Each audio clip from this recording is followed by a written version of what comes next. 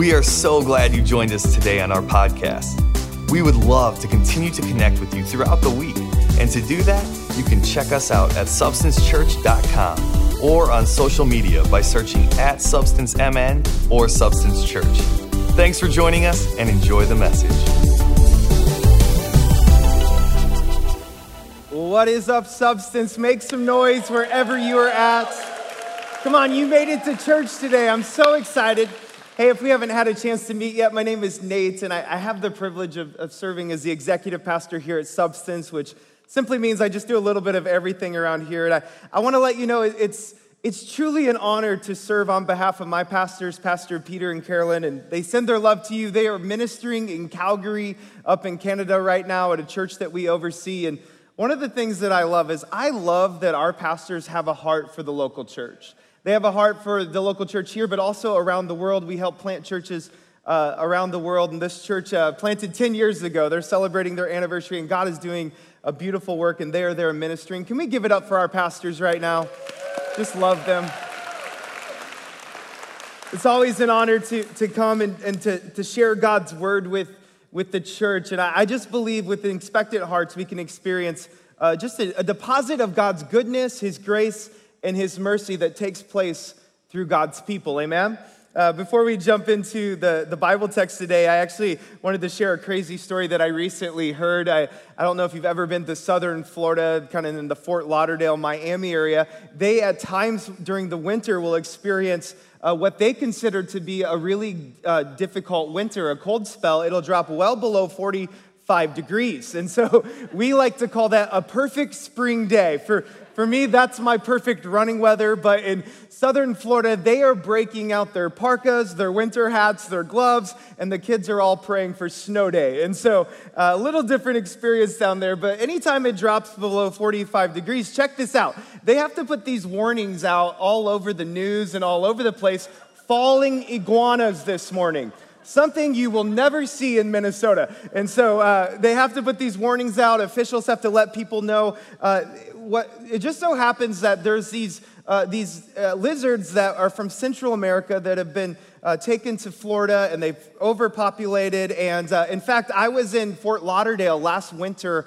I went on a 3-mile run, and I counted 152 of these iguanas up in the trees. They love hanging out in the trees and all the different vegetation in southern Florida. And listen, we are not talking baby geckos here. I'm not talking about those lizards your kids chase around at Disney World. These are massive. These things can grow up to 5 feet long.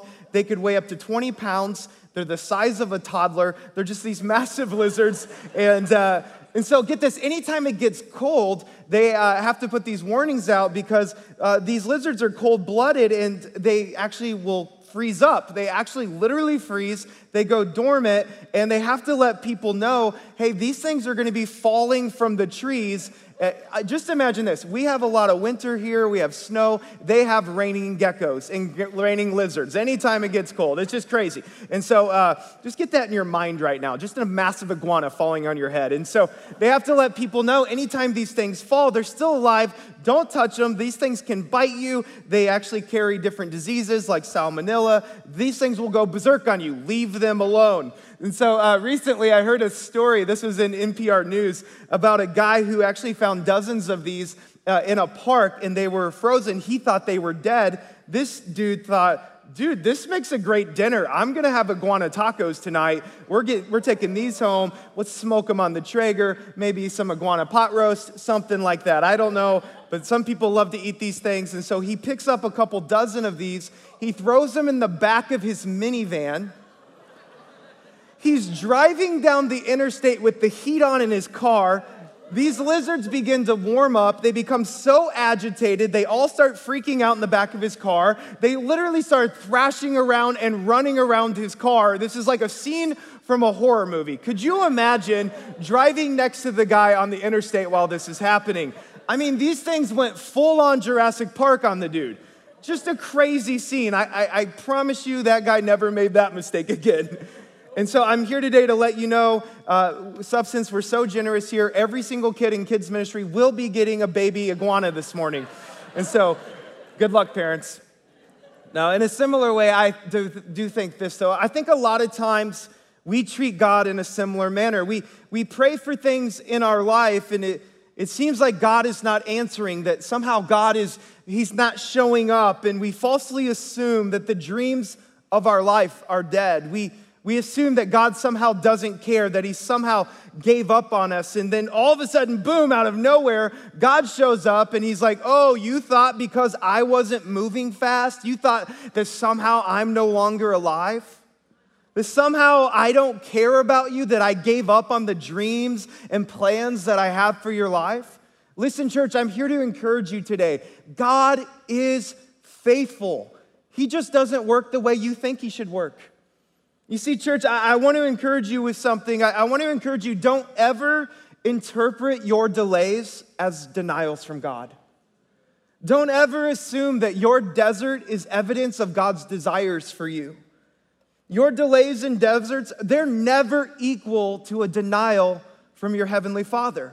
Church, I want to encourage you. I want to encourage you not to get stuck making bad decisions in your life because things are maybe moving slower than you want them to. And perhaps today you're listening to this message and for you, you're just going through a very difficult season of life. I just know there are a lot of people, they feel up against bad situations. Maybe for you, you lost your job or you feel stuck in the vocation that you're in. For you, maybe it's a bad situation and there's fear of what the consequences may be. Maybe for you, there feels like there's just no hope for your marriage or for your physical body and all seems lost. Regardless of what you're going through, my goal today is this. I want to help us as God's people, us that have gathered together to listen to this message, to maybe think a little bit differently about how God works. And so to do this, we're going to actually study a short passage that takes place in 1 Samuel 23. In the context of this scripture, we're going to be studying the life of David today. And we all know that David was this kid that ended up killing Goliath and responding in faith to God. And actually, after the life of David, he actually was anointed by Samuel to become the next king of God's people in the process. And David had been promised by God that he would rule over God's people. And David was a mighty warrior. David was just a powerful man of God that operated in faith that God would do and can do the impossible.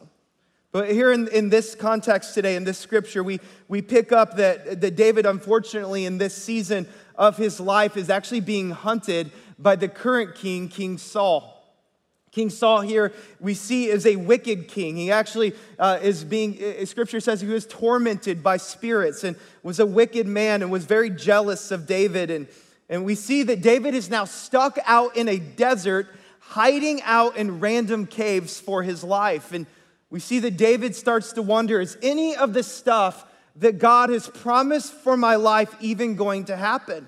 Or any of the dreams that God's given me, any of the desires that the Lord's given me, are they even going to come true? And we find David, he is completely depressed, he's completely lost in this moment, living out in the desert, wondering if he's going to get killed by this crazy king. And so let's pick up in the Bible text here. We see in 1 Samuel 23, 15 through 18. Let's go to the scripture together. While David was at Horesh in the desert of Ziph, he learned that Saul had come out to take his life. And Saul's son Jonathan went to David at Horesh and helped him find strength in God. He says this, "Don't be afraid. My father Saul will not lay a hand on you. You will be king over Israel, and I'll be second to you. Even my father Saul knows this." The two of them made a covenant before the Lord. Then Jonathan went home, but David remained in Horesh. We see in the text here in the scripture, in the midst of David's deep depression, in the midst of being hunted by an evil king, God all of a sudden shows up, and God loves this. He loves to use God's people to show up in our life, and God sends a guy named Jonathan, as scripture tells us, is the son of the evil king. How ironic is that? He sends Jonathan out, and I just love this. I love what it says here. We see in verse 16, let's check this out one more time. "And Saul's son Jonathan went to David at Horesh, and what? He helped him find strength in God." How powerful is that? How simple and how powerful is it that Jonathan shows up at just the right moment and helps David find strength in God again? And church, I want to challenge you today. I want us to think about this. there are going to be times in our life where we're going to feel like we're in both situations. We're going to feel in some years that that our life may reflect David, that we're going through the desert season of our life. We're going to feel stuck in situations where it feels like there's no hope. And then I actually think there's going to be years and seasons of our life where things actually may be going great, and it may feel like all the things are working out for us. Things are going well for us. We'll be like Jonathan in this story, yet God is actually calling us to more. He is calling us to actually go find the Davids, to find those people that just need someone to help them, to be someone that actually says, I believe in you. I believe in the promises that God has for your life, and be there in the lowest moments to encourage them that the promises that God has, that the dreams that God has for their life, the victories that have been promised will come to pass. Do we believe that as a church? We see here in Scripture, and we look at the life of David, we see that David actually went on, as we know, we kind of in the future now, we know that David went on to become actually probably one of the most important kings in all of the Old Testament to God's people.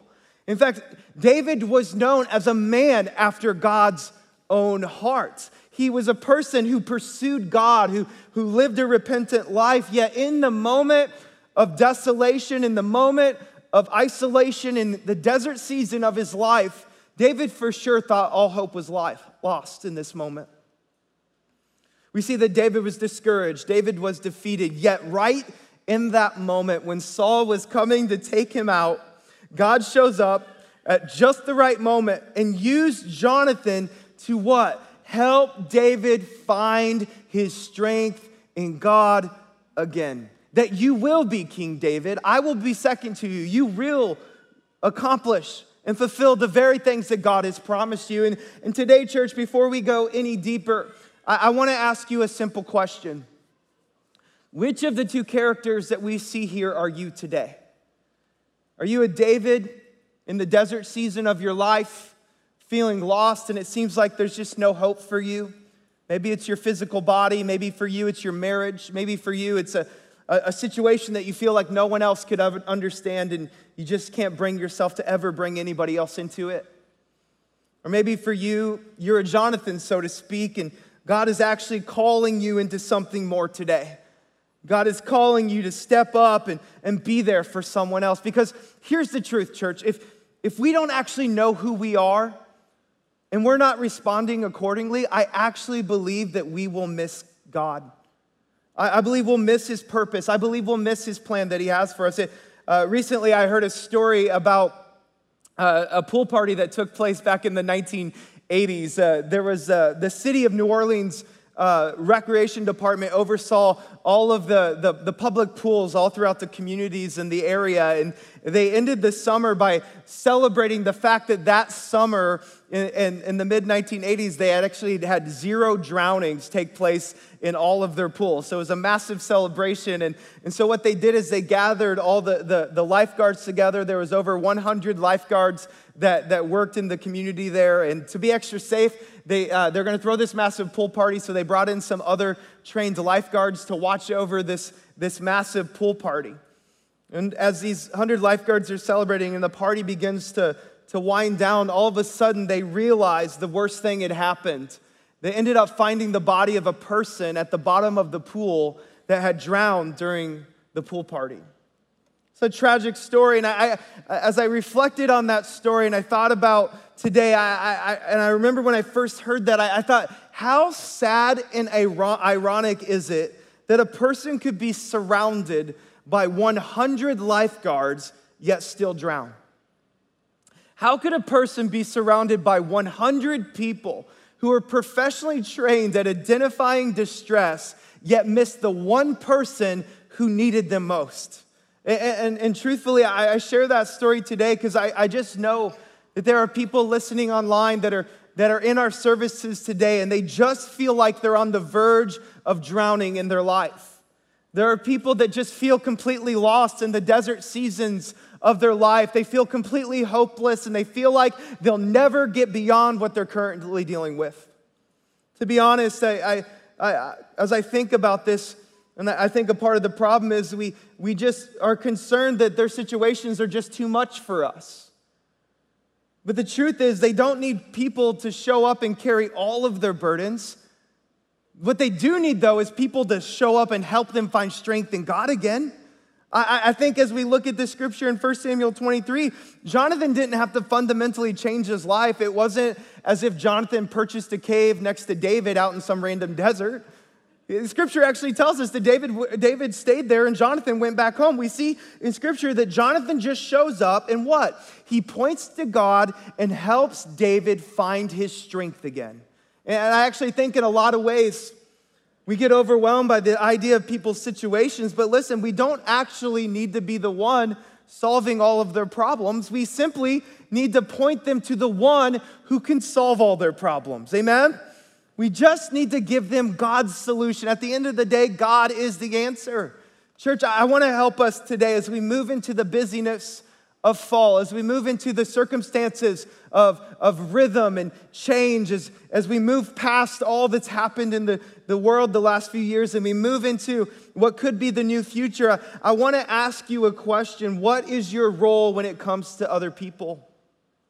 Honestly, I believe today that our role is simply to call out the destiny that God has already placed upon people's life and point them to the one who can overcome any circumstances. Amen? You see, David in this moment, he just needed an encourager to show up and remind him, you will be king. And I actually think what many people in life need are friends who would just show up to remind them of the promise that God has made in their life, proclaiming that you will be healed, that your current situations in your job, in your marriage, in your physical body, that they are not permanent, that God does have a plan for those things, and He is working it together for His good.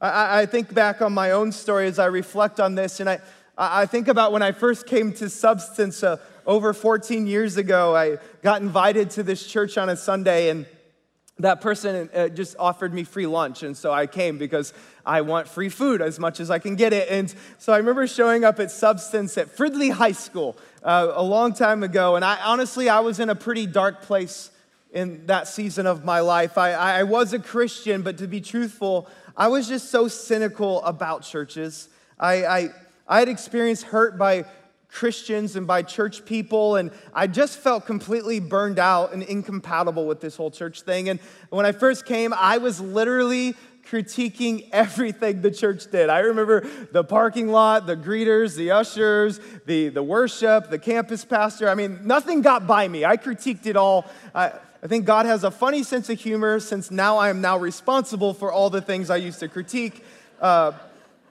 God does work that way. But honestly, it wasn't Substance. I would have critiqued any church. The issue was actually me. The issue was inside of me.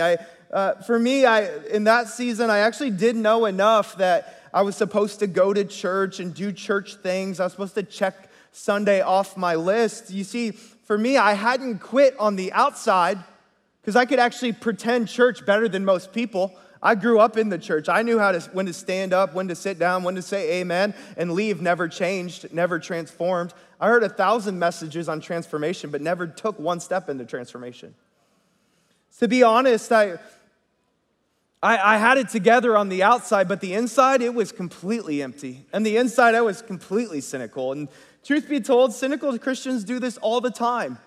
They go through the motions of church, but they're always keeping a distance. They may seem connected, but the truth is they're totally unaffected by God's people. I see this all the time in cynical Christians. They want ownership without authentic fellowship. But you see, church, transformation and healing, it just doesn't work that way. For me in that season of my life, I loved giving the church all of my opinions, but I was actually too busy to actually do anything for the church.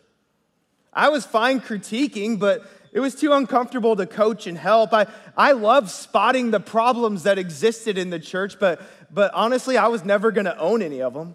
I love the idea of outreach in small groups, but it was actually too inconvenient for me to ever show up and do anything about it. You see, cynical Christianity, it's kind of a dangerous place to live your life. The problem with it is you actually believe in the illusion of safety. You can be surrounded by Christian things, yet you don't let it affect you. You're like the drowning person in the pool surrounded by lifeguards. There may be life preservers all around you, yet you just feel completely incapable of ever reaching out. And to think about that, and it happens to all of us in desert seasons of our life, if we're really honest. We may actually not quit on the outside. We may go through the motions of looking like we got it all together, yet we've quit on the inside. And truthfully, that was me. And when I first started coming here, honestly, I was a pretty isolated, lonely person. I was in a desert season of my life. And I'll never forget on one Sunday, Pastor Peter, he just preached this powerful sermon. He taught what he called the 15-minute rule. I remember this sermon so specifically. I remember it because during that message, he taught what he called the power of proximity. He said, I want to encourage you, church, I want to encourage you, just take 15 minutes. Come to church 15 minutes early. Stay 15 minutes late. Put yourself in proximity to God's people and see what happens.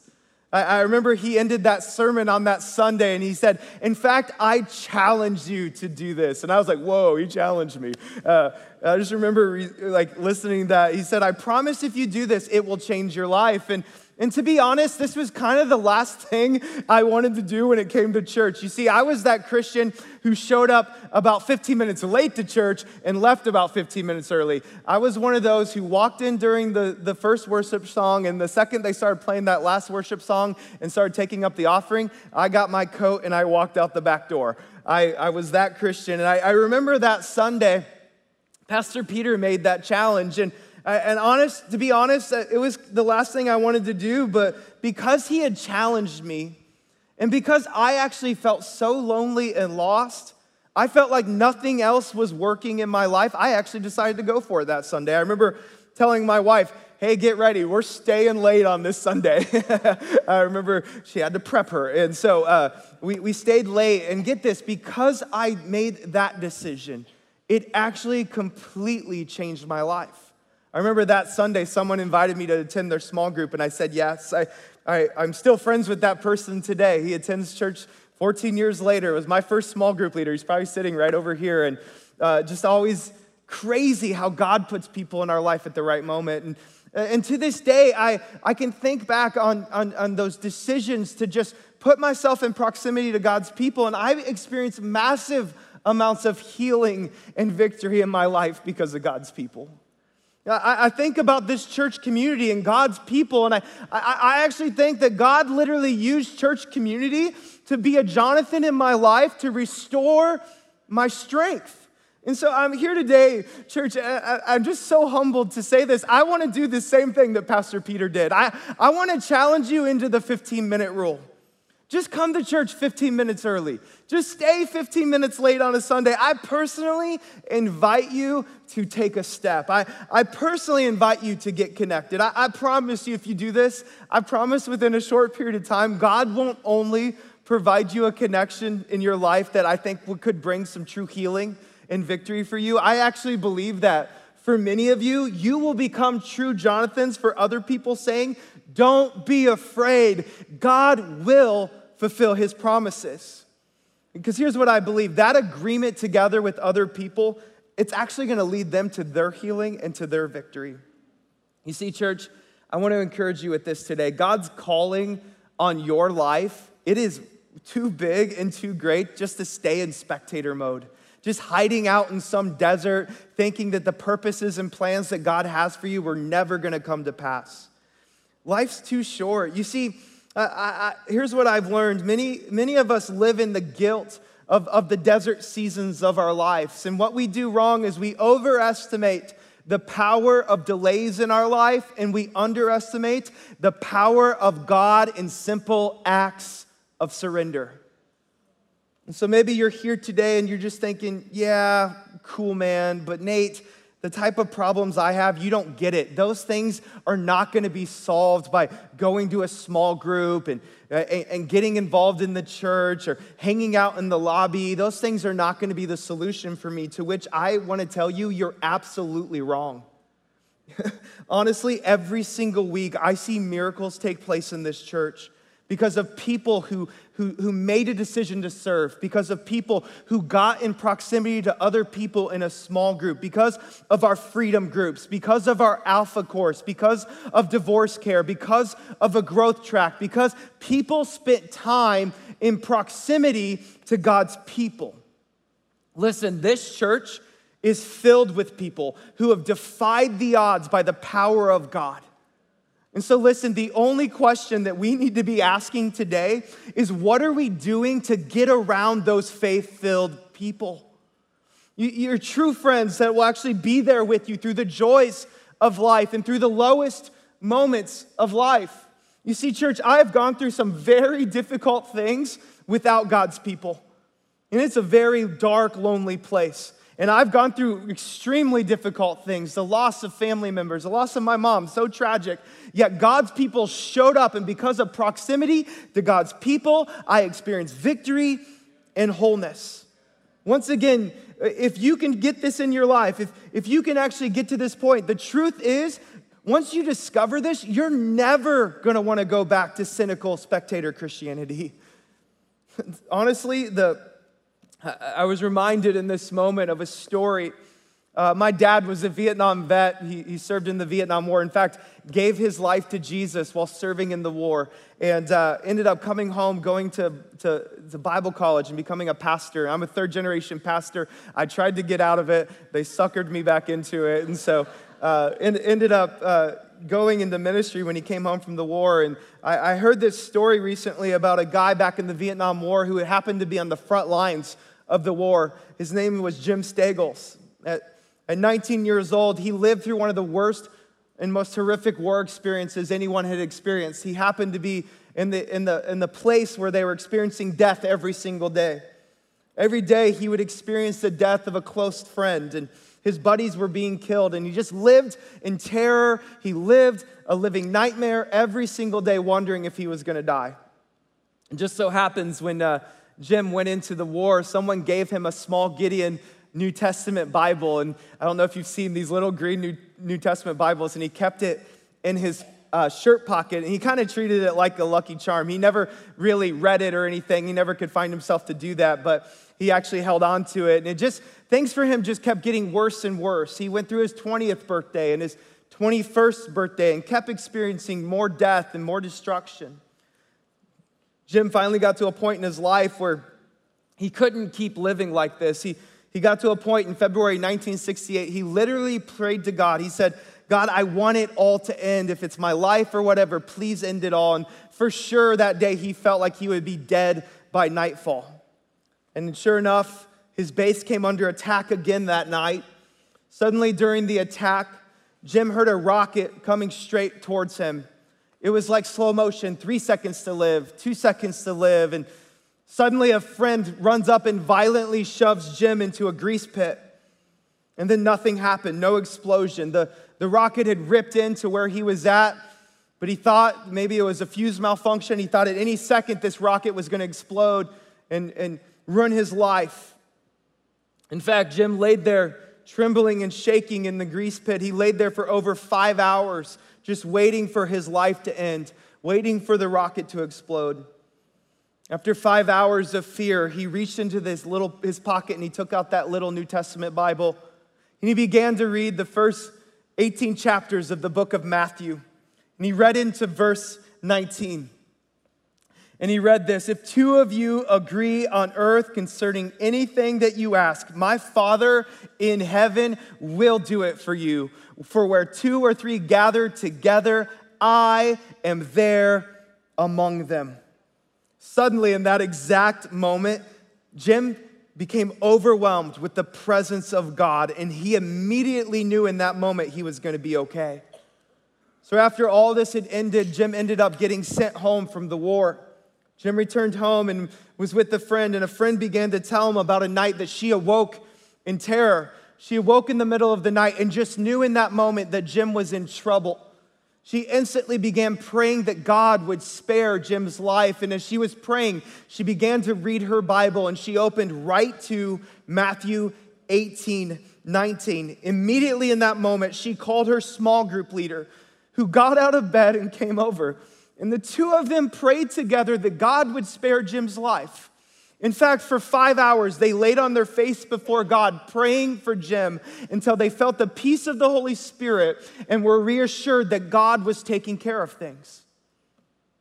So as Jim listened to this story, he became so overwhelmed with emotions. And after he gathered himself, he finally said, "Do you remember what day that was?" And she said, "Yes, I totally do. I actually wrote it down in my Bible." And right next to Matthew 18:19 were the words, "Jim, February 26th, 1968. It was the exact moment that Jim was in that grease pit. Come on, church. We all need friends who would storm the throne of grace for us. We need people in our life who are going to get real with us and help us find our strength in God again. We need people who will go out of their way and walk us through fear and uncertainty and the delays that this life brings. We all need small group leaders who would wake up in the middle of the night just to pray us through to peace. But let's be honest, these type of relationships, they don't just happen and they don't just come out of nowhere. We have to take small steps of faith. Just like I mentioned earlier with that 15-minute rule, we just need to be intentional. So today, church, I want to encourage you.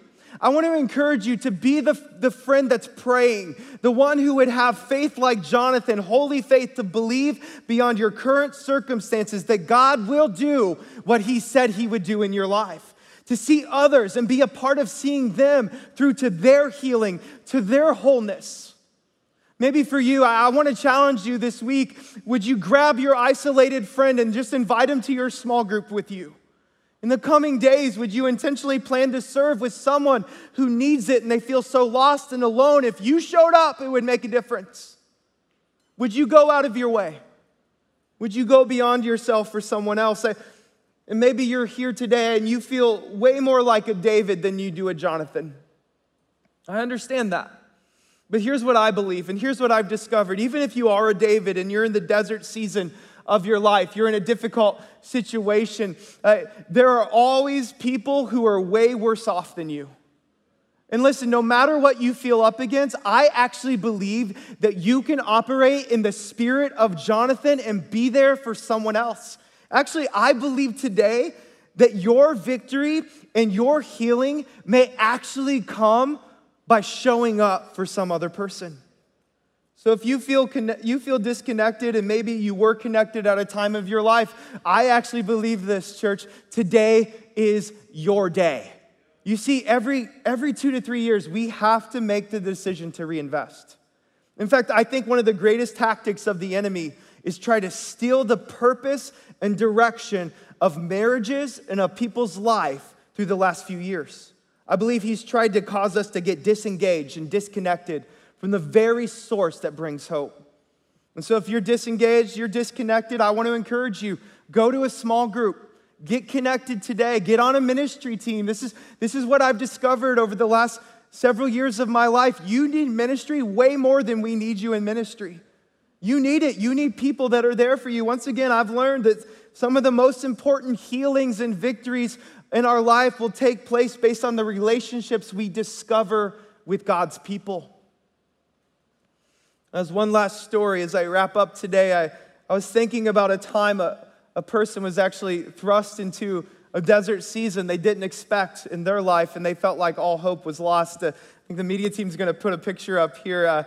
I'm actually an identical twin. That's a picture of me. I'm the cute one in that picture. And so we are 40 minutes apart. We've shared everything our whole life, and I love him. He's a man of God. But we grew up in the 1980s in a large Italian family. In the city that we grew up in, there was a kidnapping that took place. It made national headline news. I remember being in school and the school having to talk to us about stranger danger. Anybody remember that? Stranger danger was a big deal. I remember a car drove down our street and I hid behind my parents' car, scared I was going to get kidnapped all the time. And I just remember this fear took place in our society. And I remember they ended up finding the body of this kid. He had been killed. Months later, made the news. It was a big deal. But after several months, it kind of faded out of the headlines. And it just so happened that mall that this happened in was just a couple miles. And it was the mall that we shopped in all the time. And it was a Saturday, and my whole family went to the mall. on that Saturday. I remember the mall being busy. It was a trade show happening in the mall, and there's all these booths set up, and my parents and I were all walking with there's 5 kids in our family at that time.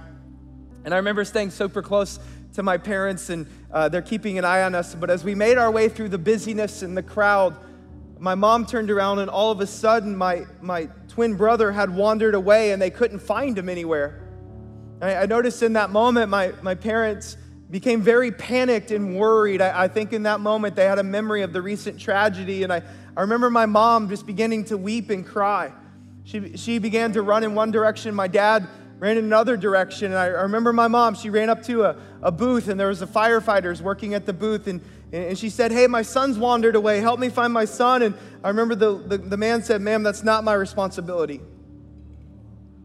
I remember my mom in this moment, she was so panicked and so desperate for someone to see that she has lost her son. And she ran up to this mall worker, and this mall worker was like your classic mall worker, 20-something-year-old guy with blonde, long hair in the 80s. You can imagine this. And so she ran up to him, and she's like, "Hey, help me find my lost son. He looks just like this one." She didn't need a picture. She just had me.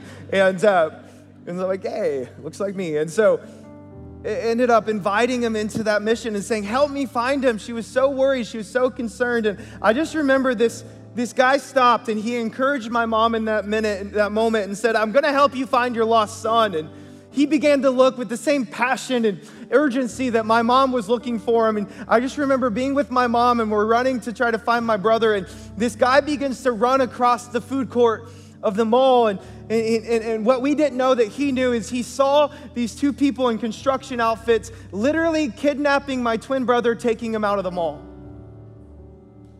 This worker runs up to my twin brother and rips him out of their arms, rescues him, and brings him back to my parents. And I think about that moment. It was the passionate, all in, who cares what other people think, faith in action that saved a life. It was a guy that operated in the spirit of Jonathan at just the right moment.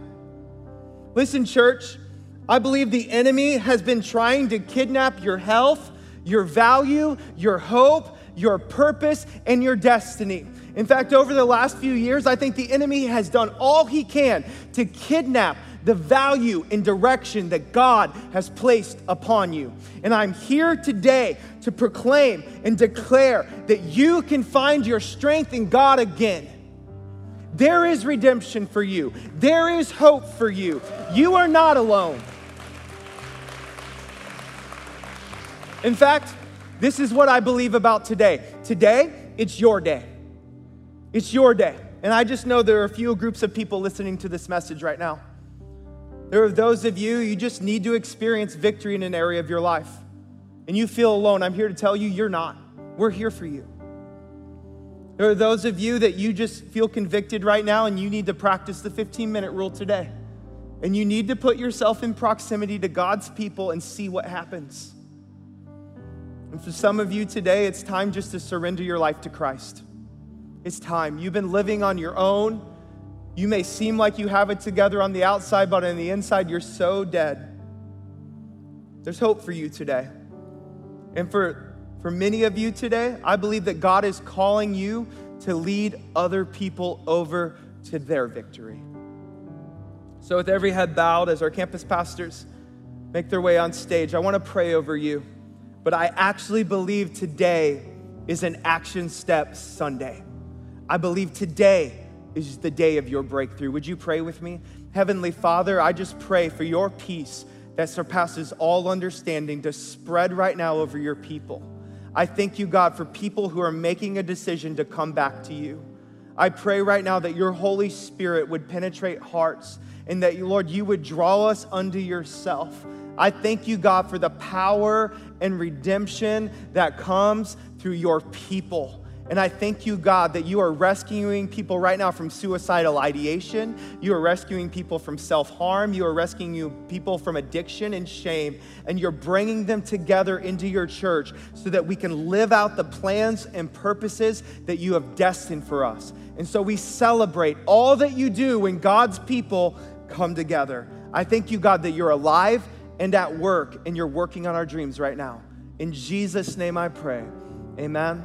Amen. Let's give it up for all that God is doing today.